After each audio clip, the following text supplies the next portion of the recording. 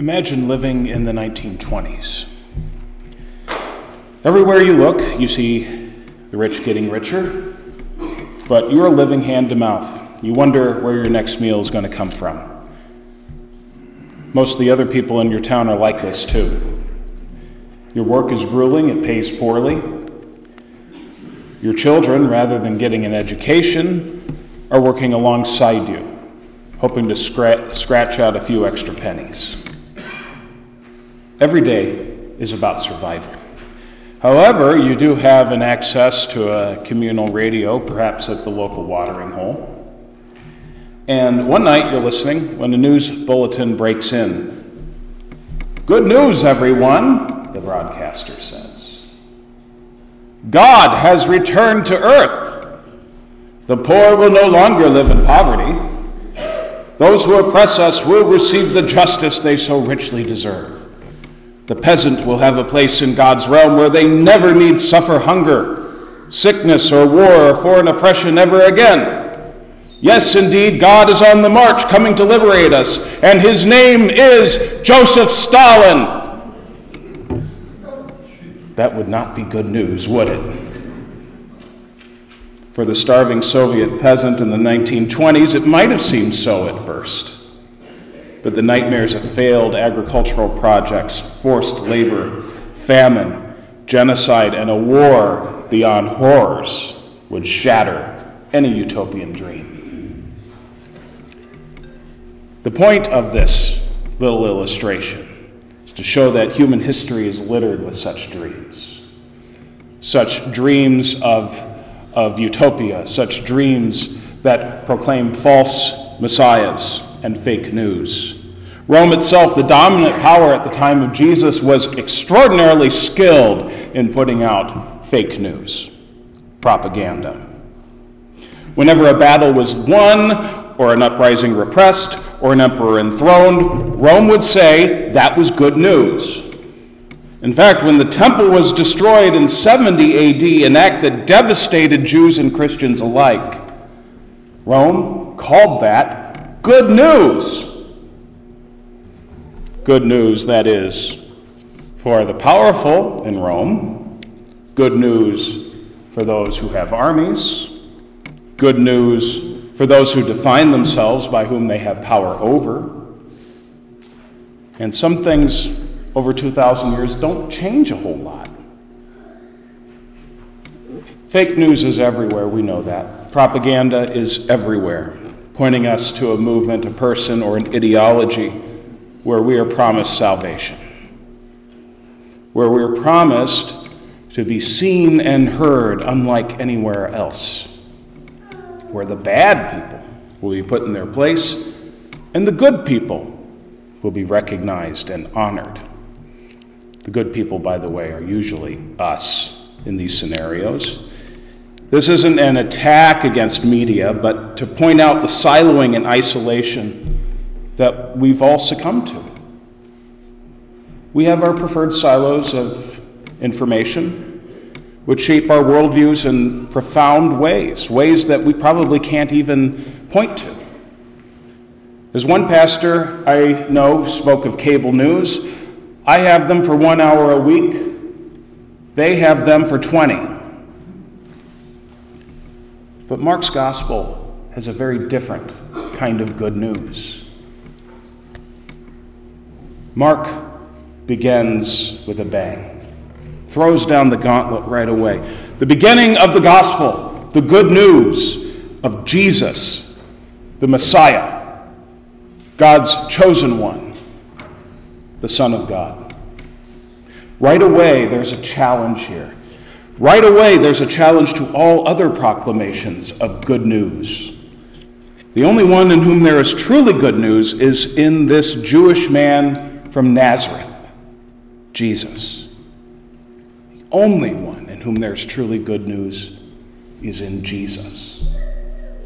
Mark gives us no backstory to this Jesus. Did you notice? There's no birth narrative here.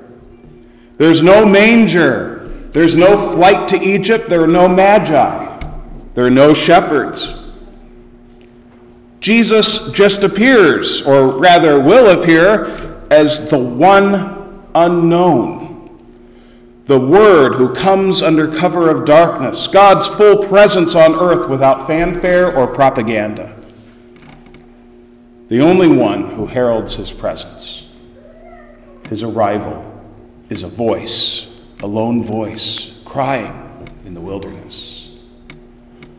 And I don't know if you've ever been to the Judean wilderness, but it is an inhospitable place.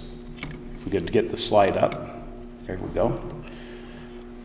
Surrounding Bethany beyond the Jordan, the most likely place where Jesus was baptized is a desert. And I took this picture in 2009 at Bethany beyond the Jordan. And you can see a few trees along the riverbank, and there's some scrub vegetation here and there, but it is mostly sand and rocks out there. There's not much. That is likely the place where John began his ministry. Not in a great city, not in a place where word would necessarily disseminate as quickly, but out there in the desert, the least likely place that you would think of. The last place someone might dare look for hope. And the way John prepares the Lord's way is revolutionary. There were, and still are, by the way, ritual baths in Judaism. Leviticus, for example, commands ritual washing from impurity or in preparation for priestly service. We can turn the slide back. Gentile converts to Judaism would, and still do, self-immerse in a mikveh, which is the name for that bath, under supervision as a transition to living a Jewish life. John draws on these traditions, but he also does something different. He doesn't supervise self-immersion, but he actually actively baptizes other people. This is a first. And this baptism is not a washing from impurity, but one of repentance for the forgiveness of sins. One of repentance. John's baptism proclaims a fresh start, a new beginning, a beginning just hinted at in these first 8 verses of Mark. John prepares those who come to him for the good news that they are about to see in the flesh. John just hints about what is to happen. The one more powerful than I is coming, he says. I baptize you with water, but he will baptize you with the Holy Spirit. In contrast to Rome, with its emperor cult, its propaganda, its peace enforced through violence, comes Jesus, the Galilean Jew, our true Lord and King. Jesus won't have a media machine. He won't have the best people working for him. Time and time again, Mark's gospel will show us that in painful detail. There won't be a slick advertising campaign. Come see Jesus, giant neon letters. That's not going to be the case. He won't command an army, and he won't offer yet another utopian dream. Instead, Jesus baptizes us with the Holy Spirit, proclaiming the nearness of God's reign. He comes with the Spirit of life, breathing vitality into a deadened and darkened world. He comes with the Spirit of forgiveness, wiping away our sins, all the ways we've fallen short. He comes with the Spirit of liberation, freeing us from everything holding us back from our destiny as children of God.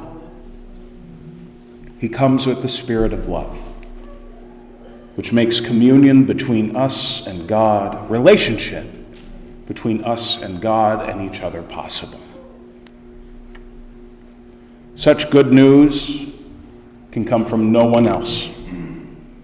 No one else but Jesus. No premier, no dictator, no president, no congressman, no party, no candidate, no emperor, no king, no preacher, no televangelist, no diet guru, no musical sensation, no athlete, no sports team, not even the Vikings, sorry to say, or the Packers for John out there.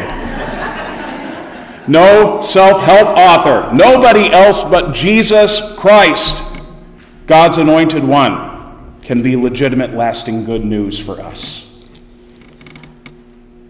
And we receive this good news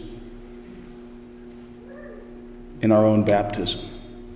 The Spirit's baptism is ours in our own baptism.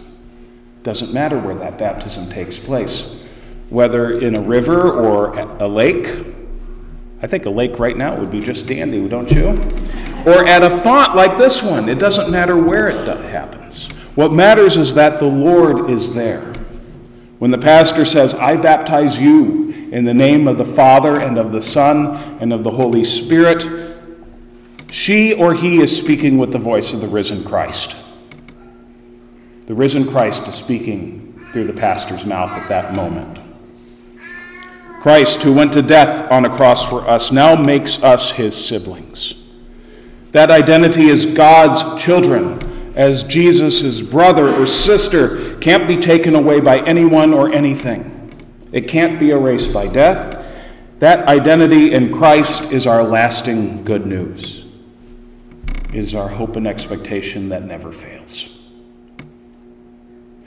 Not long ago, I was showing Abby how to use the water at the font, the entrance to the church, and I told her, so dip your fingers in the water and make a cross on your forehead. This reminds you of your baptism. And she said, Daddy, but I'm already baptized. And yes, you are. You are baptized. When we do this, something simple like that, this is not a magic gesture. This is simply reminding us that we are called, claimed, and sealed by Jesus Christ and his Holy Spirit. That we're all God's children. God help us always to remember that and to cling to that good news. Thanks be to God. Amen.